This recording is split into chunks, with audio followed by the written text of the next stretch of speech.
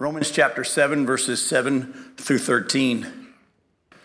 Paul goes on and says, "What then shall we say, that the law is sin? By no means. Yet if it had not been for the law, I would not have known sin. For I would not have known what it is to covet if the law had not said, 'You shall not covet.' But sin, seizing an opportunity through the commandment, produced in me all kinds of covetousness. For apart from the law, sin lies dead. I was once alive apart from the law, but when the commandment came, sin came alive, and I died.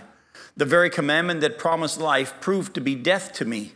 For sin, seizing an opportunity through the commandment, deceived me, and through it killed me. So the law is holy, and the commandment is holy and righteous and good. Now did that which is good then bring death to me? By no means. It was sin producing death in me through what is good, in order that sin might be shown to be sin, and through the commandment might become sinful beyond measure." What we're going to do tonight is finish up the section of verses that we were in last week, so we can now move on, hopefully tonight, the rest of chapter 7, and we'll start touching on a little bit of Romans chapter 8. Now, as we have seen Paul already state, and here clarify some more, the law not only reveals our sin, it fuels our sin. If you notice, that's what he's saying here. It not only reveals our sin, it fuels it. We've been seeing this, but he goes into a little bit more detail. As you saw here, he says, I didn't even know what sin was until the law said, or I didn't know what coveting was till the law said, don't covet. And then every covetous desire rose up in me, and I died. Go back to Romans chapter 7 and look at verse 5 again, because there's a depth to what he's bringing out here that we need to see. Romans chapter 7, look at verse 5. It says, "For while we were living in the flesh, our sinful passions, aroused by the law, were at work in our members to bear fruit for death." Our sinful passions were aroused by what? The law actually arouses our sin. The Bible's very clear about that. Go back to Romans chapter 5 and look at verse 20. In Romans chapter 5 and verse 20, Paul says, "Now the law came in to increase the trespass. But where sin increased, grace abounded all the more." So again, the law was added so that the trespass, so that sin would increase. A lot of us would think it would be the other way around, that God would give us his law so we would sin less. Actually, because of the problem that we have, or had, those of us who are in Christ, had in our flesh, the fact that the law arouses that passion within us, and then, as you're going to see, it brings death. Because of that, God actually added the law so that sin would be aroused and we'd realize what's already there. As we've already talked on many times, people in the world today say, well, I'm not that bad of a person. I'm a pretty good person. They're sinners. They just don't realize it because they think they're okay. God then says, I'm going to give you the law to show you not only what your sin is, but also to amp it up. You remember how when the rich young ruler comes to Jesus and he says, what must I do to inherit eternal life? What does Jesus say to him next? Sell everything you own. Wrong. Keep the law. That's not the next thing he said to him. Chris said it. He said, keep the law. And think about that for a minute. This guy comes to Jesus and he says, hey, what must I do to inherit eternal life? You and I would have said, hey, sit down. Let me show you the Romans road. You got to believe in the Lord Jesus Christ and you'll be saved. And Jesus says, keep the law. Now, Jesus knows what's really going on behind the scenes in this young man. He knows that this young man thinks he's good. And let's back up in our minds to what happens in the beginning of that story. He comes up and he says, good teacher, what must I do to inherit the law? Jesus then goes and says, why do you call me good? There's no one good but God. Now, people have said Jesus was there showing that he wasn't God because there's only one good and that's God. No. Jesus claimed to be God a lot. If you remember in John chapter 8, he said, before Abraham was born, I am. If you remember back in Matthew in the Sermon on the Mount, he'll say, you know, the law of God said this, but I say, Jesus was not afraid to claim to be God. But in this instance, when he says, why do you call me good? There's no one good but God. What's he really telling the young man? You're not good. But he thinks he is. He comes to Jesus thinking he's good. And what must I do to inherit eternal life? I'm pretty good at keeping the law. I'm pretty good at doing the right things. I think I'm going to be all right. And I'm a rich person, so God must be blessing me because I'm righteous, because that's what the Pharisees say is evidence of my righteousness, that I'm rich. And Jesus says, why do you call me good? There's no one good but God. In other words, you're not good. And on top of that, he says, go keep the law. And what does the guy say? I have. from my youth. I can picture Jesus under his breath going, liar, that's one. But the guy doesn't realize it. So what does Jesus do when he says, sell everything you have and give to the poor? What he does is he repackages the law. Let me paraphrase it for you. Jesus could have easily said to him, look, you know what? I've summed up the whole law and the prophets all into two things. Love the Lord your God with all your heart, soul, mind, and strength, and love your neighbor as yourself. This sums up the whole law and the prophets. So, young man, you sound pretty impressive. You think you're able to keep the whole law? I'll tell you what, this will be easy for you then. Go sell everything you have and give it to the poor. That's my neighbor. And come follow me. That's the loving God with all your heart, soul, mind, and strength. And the guy goes away sad. But Jesus points him to the law because the law not only reveals sin, it actually fuels sin. Now, look again, though, at verses 8 through 11. Let's deal with something that looks a little tricky. In Romans chapter 7, verses 8 through 11, Paul says, but sin, seizing an opportunity through the commandment, produced in me all kinds of covetousness. For apart from the law, sin lies dead. I was once alive apart from the law, but when the commandment came, sin came alive and I died. The very commandment that promised life to me proved to be death to me. For sin, seizing an opportunity through the commandment, deceived me and through it killed me. So here's my question. Did the law bring death to him? No is the right answer. Go to verse 13. He already answers that question in verse 13. Did that which is good then bring death to me? By no means. It was sin producing death in me through what is good, in order that sin might be shown to be sinful, and through the commandment might become sinful beyond measure. In other words, don't think for a second that the law is what killed him, but it does read that way, doesn't it? Before the law came, sin lies dead, but then the commandment came, and sin came to life, and it killed me. We got to deal with this. Actually, the answer's in some of our previous lessons. Sin was already in him, and sin's already in us, that kills us. The law brings it out and speeds up the process. Remember how we've already seen, go back to Romans chapter 5, that all of the people from the time of Adam until the time of Moses, they did what? From Romans chapter 5. What does the Bible say? They died. Go back to Romans chapter 5. Look at verses 12 through 14. Romans 5, 12 through 14. Therefore, just as sin came into the world through one man, that's Adam, and death through sin, and so death spread to all men because all sinned. For sin indeed was in the world before the law was given, but sin is not counted where there is no law. Yet death reigned from Adam to Moses, even over those whose sinning was not like the transgression of Adam, who was a type of the one who was to come. So here, we've already looked at the fact that here Paul's pointing out the fact that all the people from Adam to Moses died showed that they had sin, because the soul that sins, it shall die. And the fact that they all died means they had sin. Even though they didn't break a commandment like Adam did, Adam broke a commandment, and that was what killed him, his disobedience, his sin killed him. But there were no commandments until the time of Moses. The law was added 430 years after Abraham.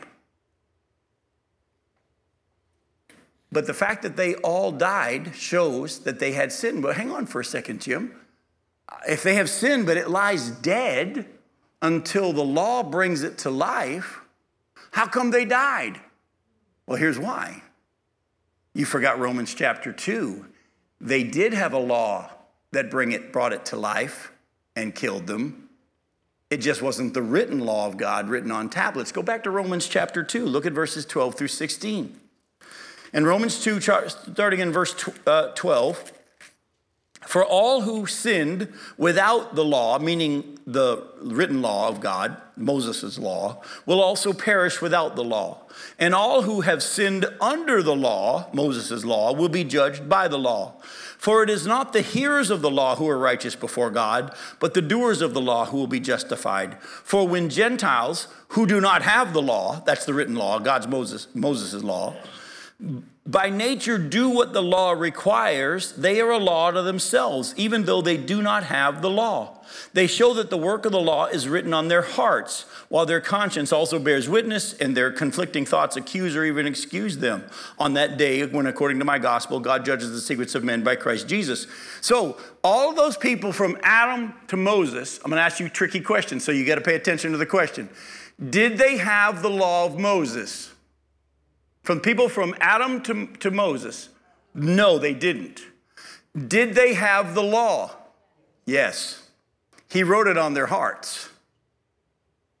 Now, if you remember our lesson on the age of accountability, how every one of us are born with sin from the time we're conceived. From the moment we're conceived, sin is passed on to us. We're all guilty of that. Yet, God will not hold anybody accountable until when? He opens their eyes to their sin. They have sin.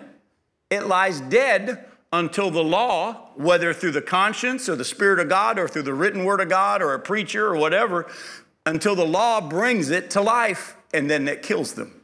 Is it the law that kills them? No. It's sin that's in them. Do you understand? So babies who die in the womb, or babies who die, they have sin, but it doesn't kill them until that day that the law, either written on their hearts or the law of God that they have read or heard, brings it to life. Now they're accountable for it. Do you understand? Now, some of you are going, then here's what I'm going to do. I'm going to just blind myself to the law of God.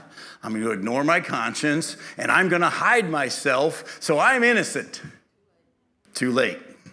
Because the fact that you're even trying to hide from something tells me you know it exists. Do you understand? Go ahead, Chris. And then in chapter 7, where it talks about sin, that the word sin is translated failure. Yes. And in order to fail at something, it has to be measured against a succeeding standard. You got it. Yep. As if you couldn't hear on the recording, he said the word sin is actually translated failure. And in order to fail against something, it has to have a standard to fail against. So what is Paul saying here? He said, I had sin in me. It was going to kill me. But the law brought it to life quicker. It aroused those sinful passions. Was it the law that killed me? By no means. It was sin in me producing this death that already existed and was going to be manifested anyway. Now, go back to Romans chapter 7 and look at verses 14 through 25. In Romans chapter 7, starting in verse 14, Paul then continues and he says, for we know that the law is spiritual, but I'm of the flesh, sold under sin. For I do not understand my own actions. For I do not do what I want, but I do the very thing I hate. Now, if I do what I do not want, I agree with the law that it's good. So now it's no longer I who do it, but sin that dwells within me. For I know that nothing good dwells in me, that is in my flesh, for I have the desire to do what is right, but not the ability to carry it out. For I do not do the good I want, but the evil I do not want is what I keep on doing. Now, if I do what I do not want, it is no longer I who do it, but sin that dwells in me. So I find it to be a law that when I want to do right, evil lies close at hand. For I delight in the law of God, in my inner being, but I see in my members another law waging war against the law of my mind and making me captive to the law of sin that dwells in my members. Wretched man that I am, who will deliver me from this body of death? Thanks be to God through Jesus Christ our Lord. So then, I myself serve the law of God with my mind, but with my flesh I serve the law of sin. There's a lot here, and we're going to take some time to break this down. And we're going to go in kind of an interesting direction tonight by doing this. But let me just say this to you. For years, theologians have wrestled back and forth about whether or not Paul in these verses was talking about his experience before he was saved or whether it was after. And trust me, in all my years of studying the Word and pastoring churches, I would have people in the church that would convince me on one side, and then I'd go meet somebody else and they could take a couple of words here and convince me of the other. And I flip-flop back and forth, but I've settled on it. I believe without question that Paul's talking about his experience after salvation. Twice in here, he says this, it is no longer I who do it, but sin dwelling in me. The fact that he says no longer means a transition has occurred.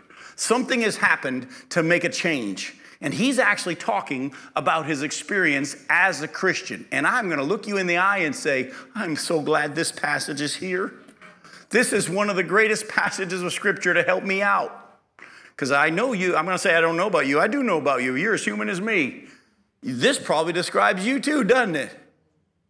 Oh, wretched man that I am. Let me say something to you real quick. I used to think that the closer I get to Jesus, the less tempted I'd be, the better I'd be. And let me say something to you. I have learned that the closer I get to Jesus, the more I realize my wretchedness and his grace.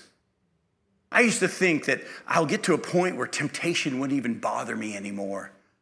And then one day as I was reading in the Gospel of Matthew, as Jesus was praying in the garden, and he was tempted not to go to the cross, it hit me.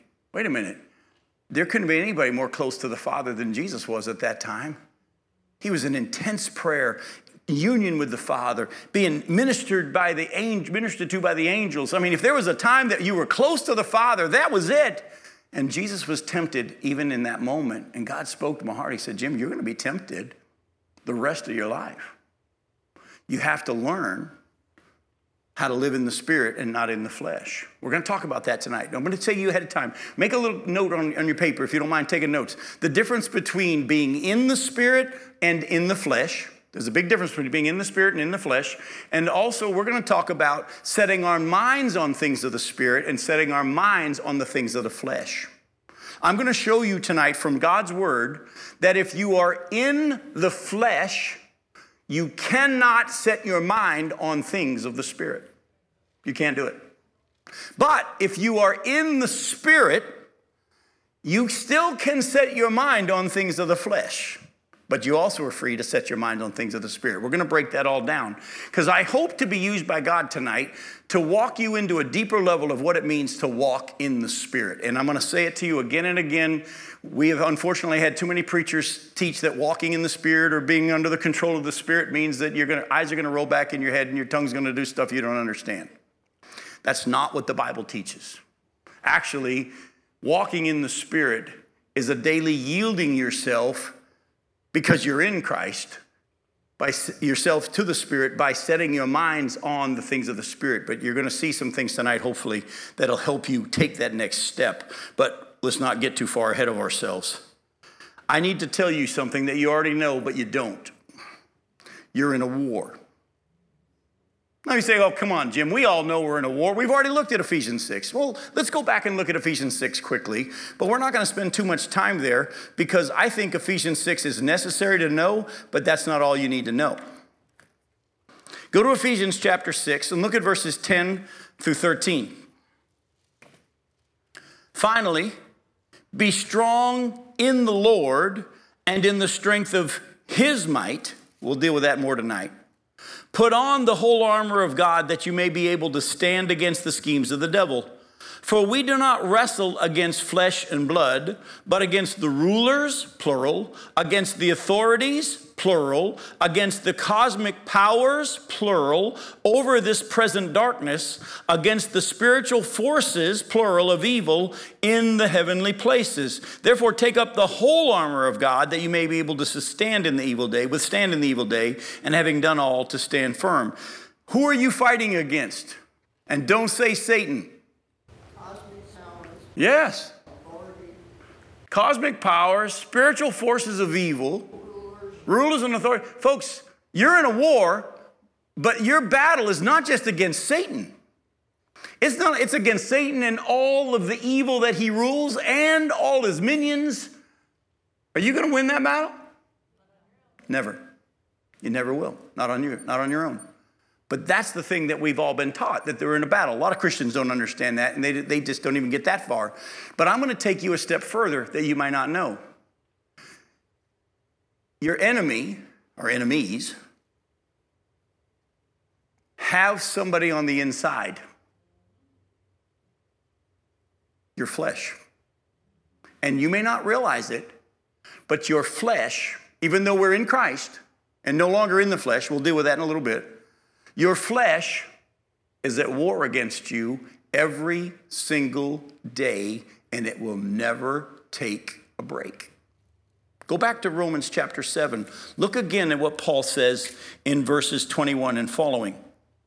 He's just talked about the fact that I want to do good, but I don't, blah, blah, blah.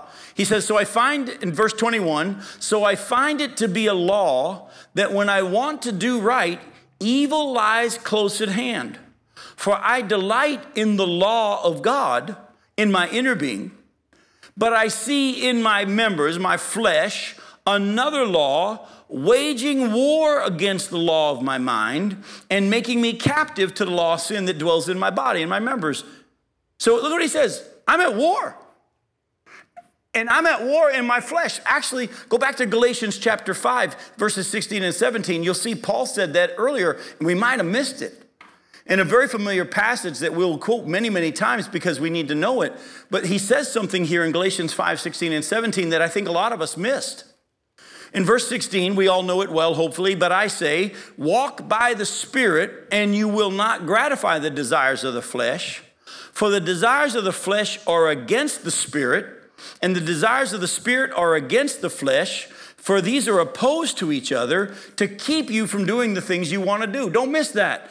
The Holy Spirit lives within you, and its purposes and desires are opposed to what the flesh's are, and the flesh you still have is opposed to what the Spirit of God wants to do, and they're continually fighting each other.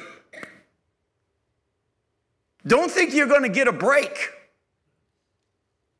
Yes, the devil left Jesus until a more opportune time, but we got a problem.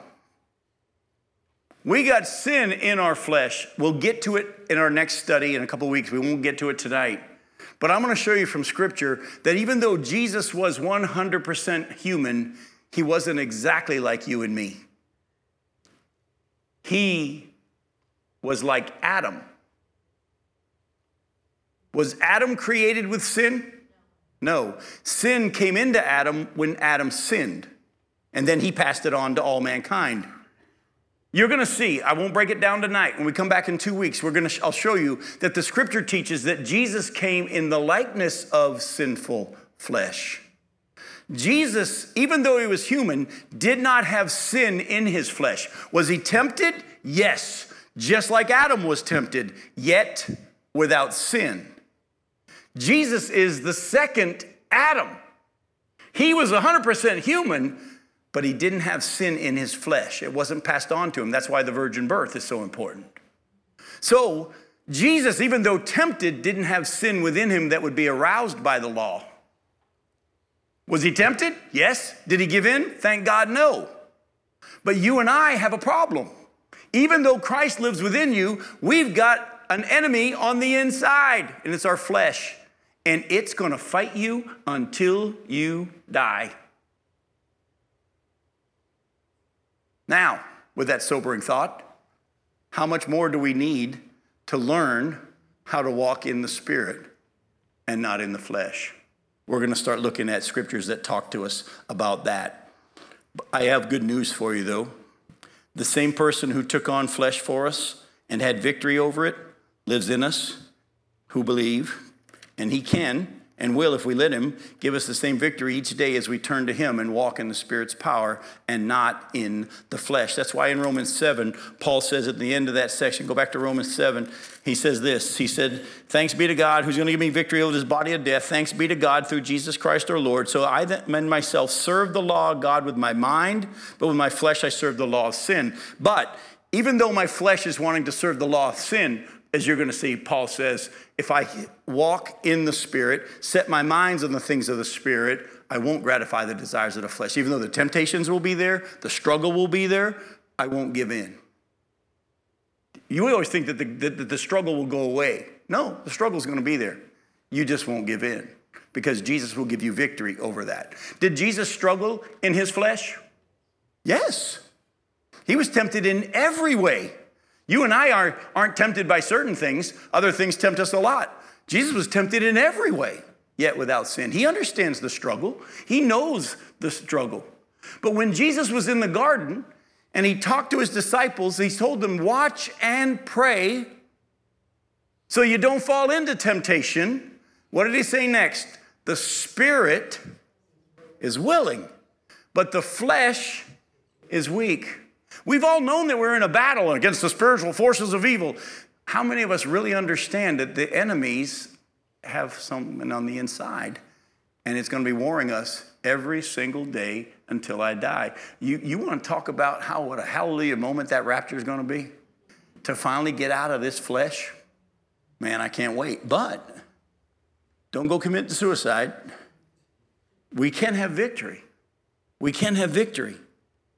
Now, go with me to Ephesians chapter 1. I'm going to start laying a foundation for you of some of the promises of God that you need to know so that you can act in faith in the way that we're going to be looking at tonight. Go to Ephesians chapter 1, verses 15 through 23. As you're turning there, verses 13 and 14, he's just said that when you trusted God, you were sealed by God's Spirit, who's a deposit guaranteeing your inheritance. And then in verse 15, he says, for this reason, because I have heard of your faith in the Lord Jesus and your love toward all the saints, I do not cease to give thanks for you, remembering you in my prayers, that the God of our Lord Jesus Christ, the Father of glory, may give you the spirit of wisdom and of revelation in the knowledge of him, having the eyes of your hearts enlightened, that you may know what is the hope to which he's called you, what are the riches of his glorious inheritance in the saints, and what is the immeasurable greatness of his power toward us who believe. And if you're curious about how powerful that was, it's according to the working of his great might that he worked in Christ when he raised him from the dead and seated him at his right hand in the heavenly places, far above all rule and authority and power and dominion,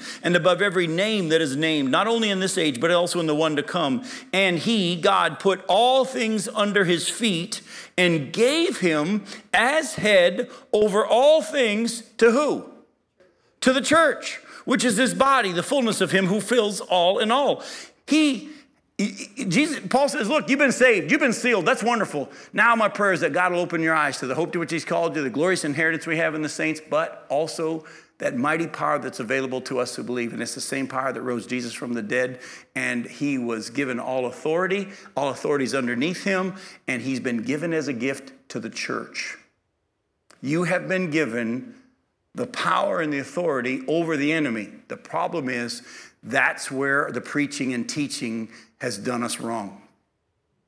You're going to see tonight from Scripture that what we've been taught when it comes to the power and the authority over the flesh, the power and authority over the enemy, the teaching and preaching we've heard has actually gone against what Jesus is saying.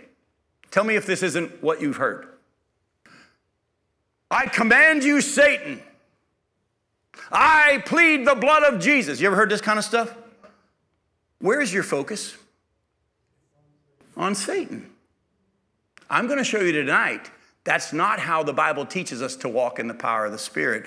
The Bible teaches us that we walk in the power of the Spirit by putting our full focus on Jesus Christ, focusing only on him and letting him take care of it for us.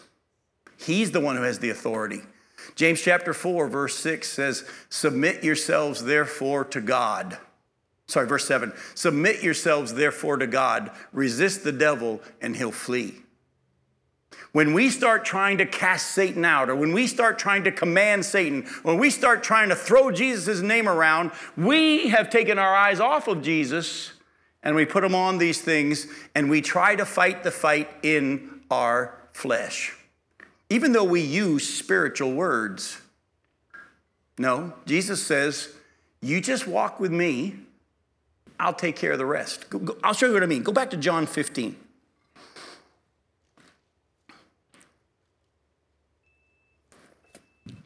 John chapter 15, verses 5 through 17. Jesus has just told them in John 14 that the Spirit that's been with him is going to be in him. He's not going to leave them as orphans. He's made all these awesome promises about how he's going to remind them of everything he said, all this. But in John 15, verse 5, Jesus says, I am the vine and you are the branches. Whoever abides in me and I in him, he it is that bears much fruit. For apart from me, you can do nothing. If anyone does not abide in me, he is thrown away like a branch and withers. And the branches are gathered and thrown into the fire and burned. If you abide in me and my words abide in you, ask whatever you wish and it will be done for you. By this is my Father glorified, that you bear much fruit, and so prove to be my disciples. Now, as the Father has loved me, so have I loved you. Abide in my love. If you keep my commandments, you will abide in my love, just as I have kept my Father's commandments, and abide in his love. These things I have spoken to you, that my joy may be in you, and that your joy may be full. This is my commandment, that you love one another as I have loved you. Greater love is no one than this, that someone lay down his life for his friends. You are my friends if you do what I command you. No longer do I call you servants, for the servant does not know what his master is doing, but I have called you friends, for all that I have heard from my Father I have made known to you. You did not choose me, but I chose you and appointed you that you should go and bear fruit, and that your fruit should abide, so that whatever you ask the Father in my name, he may give it to you. These things I command you, so that you will love one another. So Jesus says you have been set apart, chosen by God to what? Bear fruit. How do we bear fruit? Verse 5, by abiding. Go back with me in your minds to Hebrews chapter 12, verses 1 and 2. Therefore, since we're surrounded by so great a cloud of witnesses, let us run with perseverance the race marked out for us, fixing our eyes on Jesus. He says, let's throw away every sin that entangles and stuff, and doing what? Fixing our eyes on Jesus, who for the joy set before him endured the cross, despising its shame. Folks, let me say something to you. And by the way, if you're able to come, not this coming Sunday the 1st, but May 8th, I'm going to be preaching right here. And I'm going to be preaching here at Life Point a message from Matthew chapter 4, verses 18 and 19, where Jesus comes and he says, follow me and I'll make you fishers of men. And I'm going to show you how scripturally we have been taught, unfortunately, in the church to focus on evangelism, to focus on reaching the world, to focus on going out and telling everybody. And actually, Jesus taught us the focus was to follow him. Oh, and if you follow me, I'll make you fishers of men. You'll actually be used by me in more evangelism opportunities if you just walk with me. We've been taught to make our focus evangelism. I'm going to blow that up with a ton of scriptures that you've heard preached a lot, but I'm going to have you look at them one more time, and you'll see that everywhere it was pointing us back to Jesus. And if you go back in your minds to Acts 42 through 47, the early church devoted themselves to 4 things: the apostles' teaching, the fellowship, the breaking of the bread, which was Lord's Supper, and to prayer. And the Lord added to their number daily. By the way, was one of those 4 things evangelism? No. Actually, I'm going to show you, and it's going to be a lot of fun, I'm going to show you how Jesus says, follow me, make that your focus, and I'll use you in evangelism. But we, without realizing it, have man-centered and flesh-centered much of Christianity. We've been taught, oh, the word says to do this and to do that, so I'm going to try to go do it. Jesus says, I never said go do it. I'm showing you the things that you should be looking for as evidence and fruit, and things that are evidence of the flesh and things that are evidence of the spirit. But I never said go out and produce patience. I just told you to walk with me. And as you do, an evidence of you walking with me will be patience. He commanded them to love one another. What does John 13:35 say? By this men will know you're my disciples, by your love one for another. We got it backwards. We try to love one another to prove that we're his disciples. No, follow Jesus and you'll love one another. Did you catch it? We've made the emphasis and the focus on us going and working for Jesus, going and doing, and Jesus says, no, fix your eyes on me. That's why we need to learn to pray at all times. That's why we need to pray without ceasing.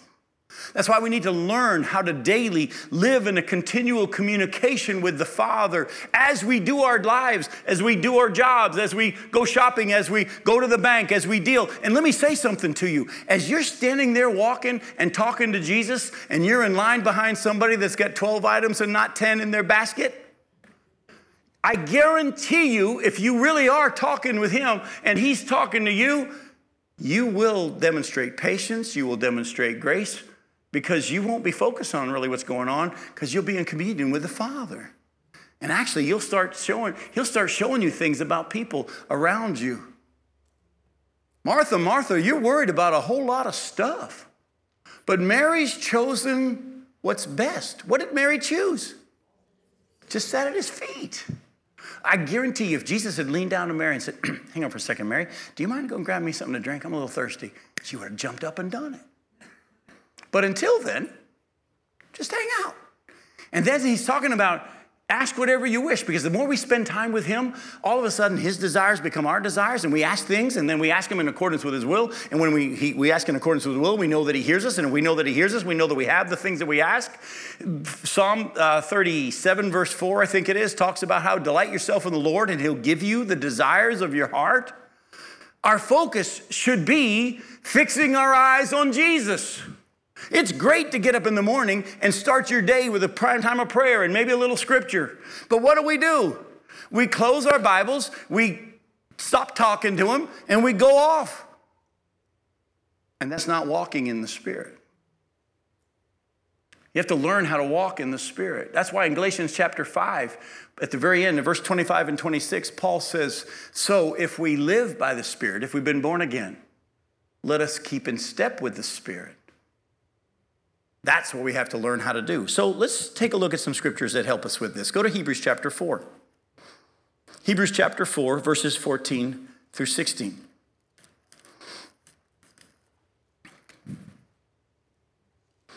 Hebrews chapter 4, verses 14 through 16. Since then, we have a great high priest who passed through the heavens, in case you're curious who it was, Jesus, the Son of God.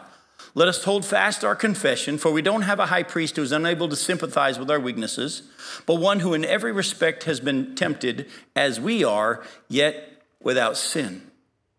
Let us then with confidence draw near to the throne of grace, that we may receive mercy and find grace to help in time of need. Jesus again says, I'm the branch, I'm the vine, you're the branches. All you're to do is just hang on to me. Hang on to me. And everything you need will be given you at the moment you need it, at the time that you need it. Just rest in me, because it may not look like I'm coming through, but I will. I'll produce my fruit in your life in its season. Your leaf won't wither. You just need to hang on to me.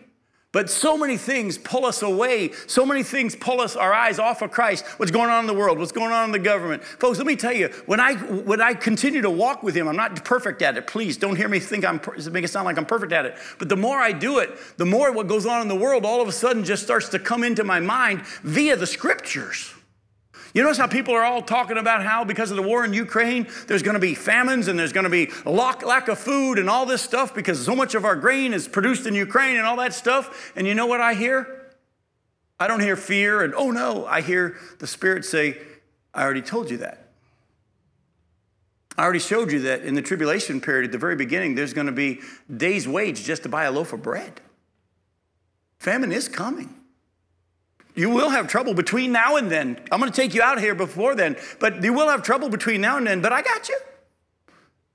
Do you remember how I already told you? Don't worry about what you're going to eat or what you're going to drink or what you're going to wear. Your Heavenly Father knows you need all this stuff before you ask. So just seek his kingdom and his righteousness. Well, how do we do that? We fix our eyes on Jesus. In the same way in which you receive Jesus as Lord, Colossians 2:6, walk in him. We're going to need to learn how to walk with Jesus and talk with Jesus all the time. By the way, you're going to need to spend a little more time in the Word to do this than just your quiet time in the morning. Because you're going to need to feed on the Word. Feed on the Word. Father, as you sent me into the world, so I send them. Sanctify them by your truth. Your Word is truth. The more you feed on it, the more you let him learn, you learn how to recognize he's talking to you and leading you, the more you'll start to experience the evidence of the Spirit within you. And you'll look back and go, you know what? I didn't fight against my flesh, even though my flesh was still there and very alive and very active. In my mind, I serve the law of the Spirit, even though my body is still fighting against that. My focus is where? Where? In Jesus, the things of the Spirit. Now, go to Romans 8. You'll see. We're not going to take the time to break it down. We'll break it down in more detail in 2 weeks, but I just got to let you see it. Look at Romans 8, verses 1 through 11. He's just talked about how he's not really good at doing this at times, right? But he then encourages us, there's therefore now no condemnation for those who are, there's a term again, in Christ Jesus. For the law of the Spirit of life has set you free in Christ Jesus from the law of sin and death.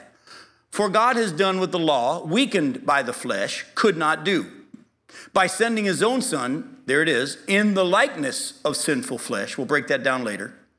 And for sin, he condemned sin in the flesh, in order that the righteous requirement of the law might be fulfilled in us, who walk not according to the flesh, but according to the Spirit. For those who live according to the flesh set their minds on the things of the flesh, but those who live according to the Spirit set their minds on the things of the Spirit. For to be set on the mind of the flesh is death, and the set on the mind of the Spirit is life and peace. For the mind that is set on the flesh is hostile to God, for it does not submit to God's law. Indeed, it cannot. Those who are in the flesh cannot please God. You, however, are not in the flesh, but in the Spirit and in Christ, if in fact the Spirit of God dwells in you. Anyone who does not have the Spirit of Christ does not belong to him.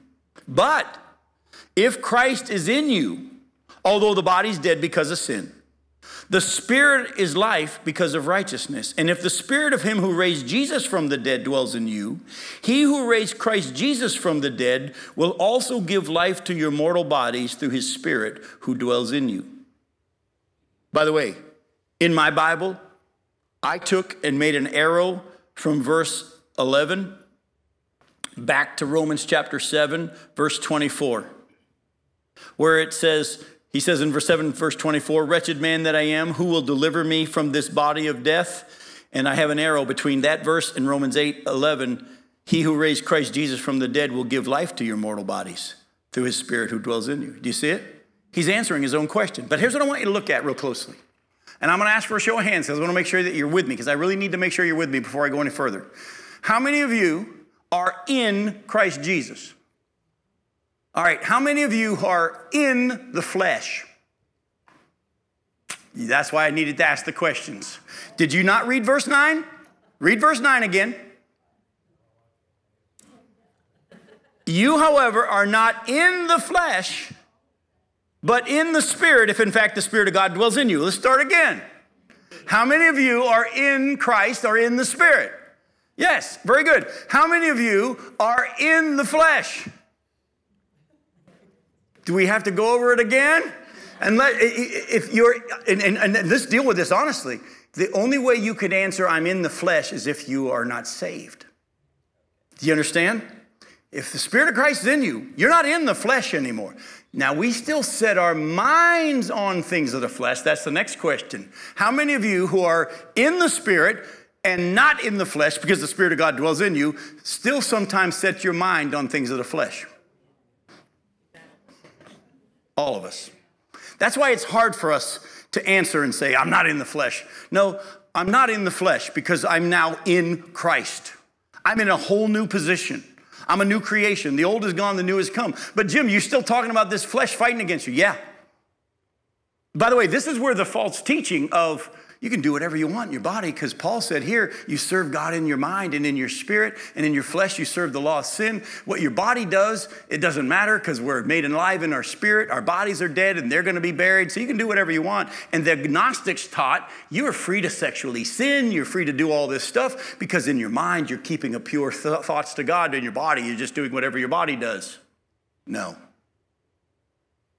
The Bible actually talks about the fact that we've been bought with a price, therefore we're to glorify God with our body. Our bodies, even though they're still under sin and still dying, they're now temples of the Holy Spirit. Would you not agree that as much as man tried to purify the tabernacle and the temple, the Holy Spirit still came to dwell in a pretty messy place? Yeah.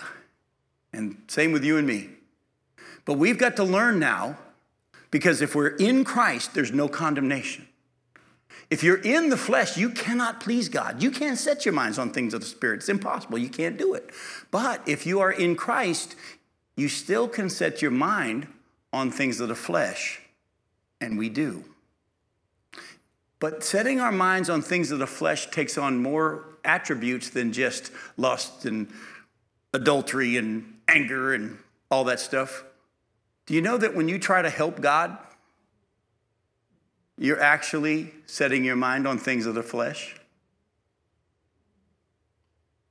Well, maybe God wants me to do. Oh, if it starts with maybe, you're not walking in the Spirit. You're not keeping in step with the Spirit because he doesn't stutter. And you'll know what he wants you to do. But I haven't heard anything. Then don't move. Then don't move. Keep doing what the last thing you heard. You ever notice back when the tabernacle was indwelt by the Spirit of God? If you go back to Numbers chapter 9, you'll see that actually in that whole passage when the Spirit came to indwell the tabernacle, it said when the Spirit moved, they moved. If he stayed there for 3 days, they stayed there for 3 days. If it stayed for a month, they stayed for a month. But if they stayed for one night, they only stayed for one night. And he was teaching them already back then, when I lead, you follow. But if I don't, you don't move. And then what happened that night in the upper room in Acts chapter 2? The pillar of fire, if you will, that came above the tabernacle came into that upper room and separated into individual pillars of fire. It divided and looked like tongues over everybody's heads, but we hear that word tongue and then they spoke in other languages and we missed it. The pillar of fire divided into individual pillars of fire and came to rest over the head of each of the temples, the tabernacles, signifying that his Spirit had come to indwell them. And when he moves, we move. If he doesn't, we don't. How often did God have to teach them by saying, stand still and you'll see the salvation of the Lord? Move out now. Go on into battle. Leave here. Philip, go over to the chariot. No, Paul, I don't want you to go into Asia. Was it Mysia, Lord? No, it's not Mysia. Oh, later on, he had the vision of the man in Macedonia, and he concluded that's where God wanted us to go. By the way, if you read from verse 6 in Acts chapter 16, verse 6 to verse 10, it's just a few verses. You go look on a map, it's 400 miles. That took a few days. We've got to learn how to walk in the Spirit. And you will recognize when he says turn to the left and turn to the right. By the way, that's in the Old Testament. You'll hear a voice that says, turn to the left and turn to the right. What does he want from you?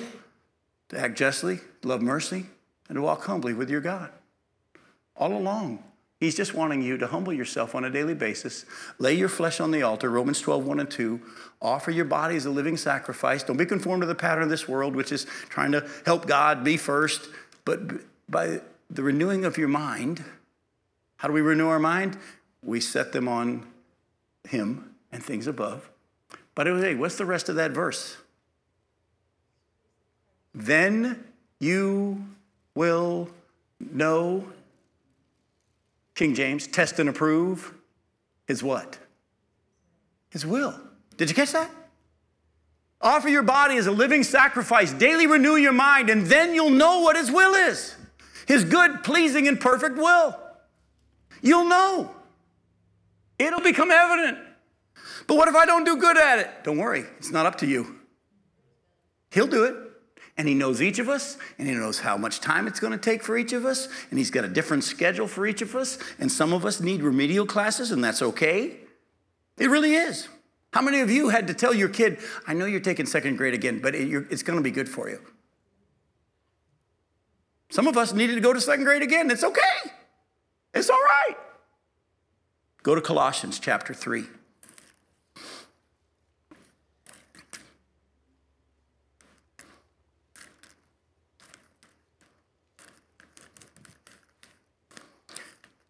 He's going to give us some specific instructions now, but be careful, don't run off. Go to Colossians chapter 3, look at verses 1 through 17. If then you have been raised with Christ, do I need to ask you to raise your hands again? If you have been raised with Christ, seek the things that are above, where Christ is seated at the right hand of God. Set your minds on things that are above. By the way, this setting your mind on things that are above, can you do it in the morning and be good for the day? No. How come? I want to forget. No, it's not just forget. Go back to the beginning. There we go. Go back to the beginning of his lesson. You are in a war. Your flesh wants to keep you from doing the things you want to do. The Spirit wants to keep you from doing the things the flesh wants to do. Do you understand what I'm saying? You're in a battle. It's going to continue. Just spending a little time with the Lord in the morning is great. But you need to learn how to continue to set your minds on things that are above, not on things that are. For you have died, and your life is hidden with Christ in God. Now, when Christ, who is your life, appears, then you'll also appear with him in glory. Put to death, therefore, what is earthly in you, sexual immorality, impurity, passion, evil desire, and covetousness, which is idolatry. On account of these, the wrath of God is coming. In these you too once walked when you were living in them, but now you must put them all away. Anger, wrath, malice, slander, and obscene talk from your mouth. Do not lie to one another, seeing that you have put off the old self with its practices and have put on the new self, which is being renewed in the knowledge after the image of its creator. Here then, there's not Greek or Jew, and circumcised and uncircumcised, barbarian, Scythian, slave, free, but Christ is all and in all. Put on then, we've just told what to put off. Put on then, as God's chosen ones, holy and beloved, compassionate hearts, kindness, humility, meekness, and patience, bearing with one another, and if one has a complaint against another, forgiving each other, as the Lord has forgiven you, you also must forgive. And above all these, put on love, which binds everything together in perfect harmony. Now stop. Before we finish the chapter, we have to stop here. Because we have just heard the word of God say, put these things off and put these things on. Correct? What are you going to try to go do? I'm going to try to put those things off and put those other things on. Let me help you out. You're not going to do it because you didn't finish reading. Keep reading. Look at verse 15. And let the peace of Christ rule in your hearts, to which indeed you were called in one body, and be thankful. Let the word of Christ dwell in you richly, teaching and admonishing one another in all wisdom, singing psalms and hymns and spiritual songs with thankfulness in your hearts to God. And whatever you do, in word or deed, do everything in the name of the Lord Jesus, giving thanks to God the Father through him. What were Paul and Silas doing in the prison at midnight when they had been illegally arrested, illegally beaten, put in jail without a trial? Doesn't sound like they were trying to handle it in the flesh, were they? Man, they could have been on the phone with their lawyer. I mean, because legally, they had a case. They had a case. They could have had those guys publicly beaten. The law said so. If you go to Acts 22, Paul said, hey, you're allowed to beat a Roman citizen without trial. And they were like, he could have easily handled it in the flesh. But what did Paul and Silas do? They set their minds on things above. And they said, all right, Lord, nothing happens without your control. I know and you know that this happened because I was walking in obedience to you and walking with you, and this happened. And so you have a purpose and a plan. And so your word tells us, and by the way, God says, I wrote it through you. I'm to focus on you with psalms and hymns and spiritual songs, making melody in my heart to you. I'm going to let your word dwell in me richly, and I'm going to focus on you, and you got this.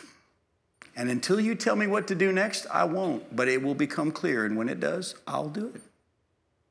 And as they're singing and praising God, and they have set their minds on things above, not on things that are on the earth, what happens? Chains fly off, the doors fly open, and not one prisoner moves. The jailer goes to kill himself, and he says, no, don't do it. We're all here. And you can see Paul and Silas going, I see what you're doing now. If I had been on the phone with my lawyer, I would have missed it. How often do we, when the trouble comes, quickly run to what makes sense to us to fix it? You're in a battle. I want to challenge you to be slow to speak, quick to listen. Receive the implanted word and let God start to show you what he has in mind. Sometimes he'll say, call the lawyer. Sometimes he'll say, pull out your Roman citizen card. But other times he won't. But what have we done? We've taken the Bible and we'll say, look what God did here. That's how you're to always do it. God says, no, you didn't read the rest of the stories because I didn't always do it the same way. I'm trying to teach you to walk in the Spirit. And so when I counsel pastors, and I was on the phone for a while this afternoon with a pastor in Ohio dealing with a really, really hard situation in his church, my counsel was, what's God telling you to do? See, he was calling for my wisdom and what he should do. And you know what? The old Jim Johnson used to tell him, because I got a lot of wisdom and I would love to tell him about it. My job now is to point him to Jesus and teach him how to walk in the Spirit. Oh, there's nothing wrong with calling and getting wisdom from a multitude of counselors, but you better learn to listen to which one is God using. And oh, by the way, he might use a little bit of this one guy and a little bit of this other guy and give you an instruction that has kind of a dovetail together. By the way, if you try to do this, it'll become very evident to you whether or not you have his Spirit. It actually will. Let me show you what I mean by this. Go to 1 John chapter 3. We got 3 minutes. We can do it. Go to 1 John chapter 3. Look at verses 1 through 10. We'll close with this section tonight. 1 John 3, verses 1 through 10.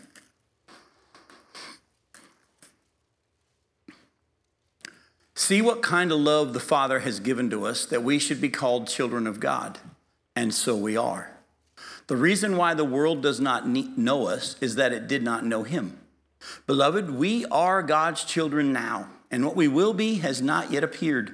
But we know that when he appears, we shall be like him, because we shall see him as he is.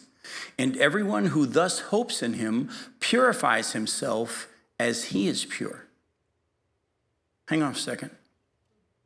Haven't we read that one backwards for a while?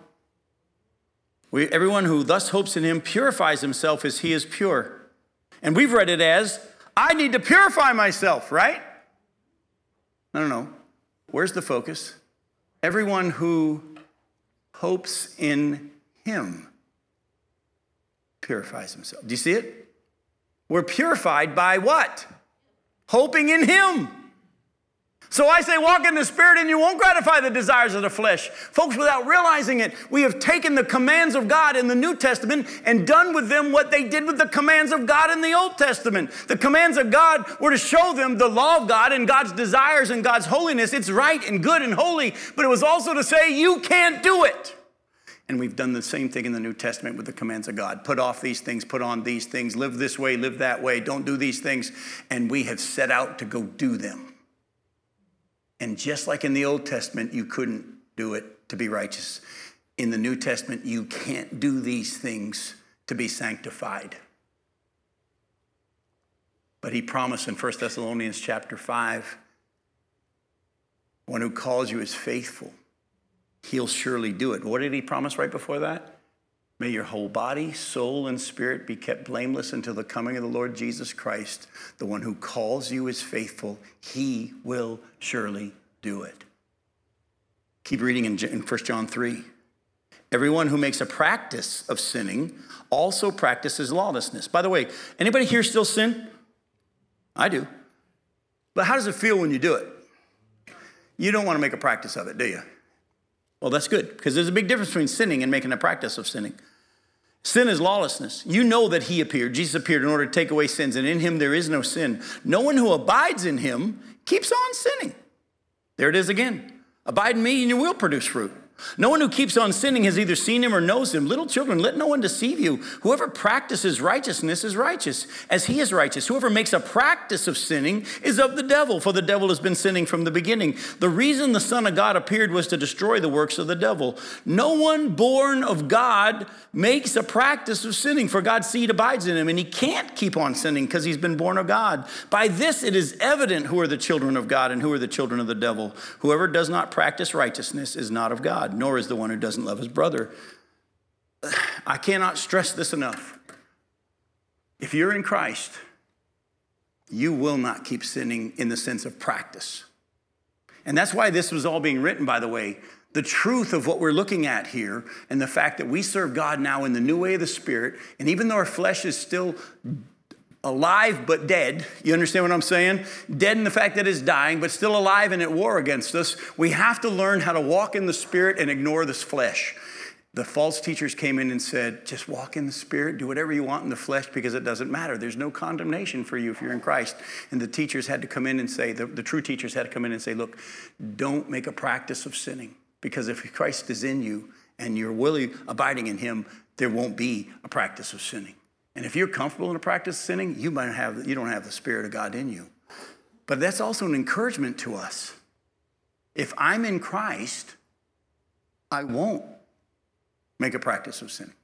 We've always heard it the other way around. How do we prove that we're in Christ? We stop sinning. You got it backwards again. Do you understand how all these years we've had it preached to us flip-flop?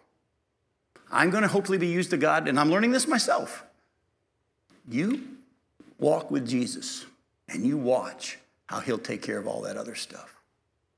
Much more in 2 weeks. I love you. Thanks for coming.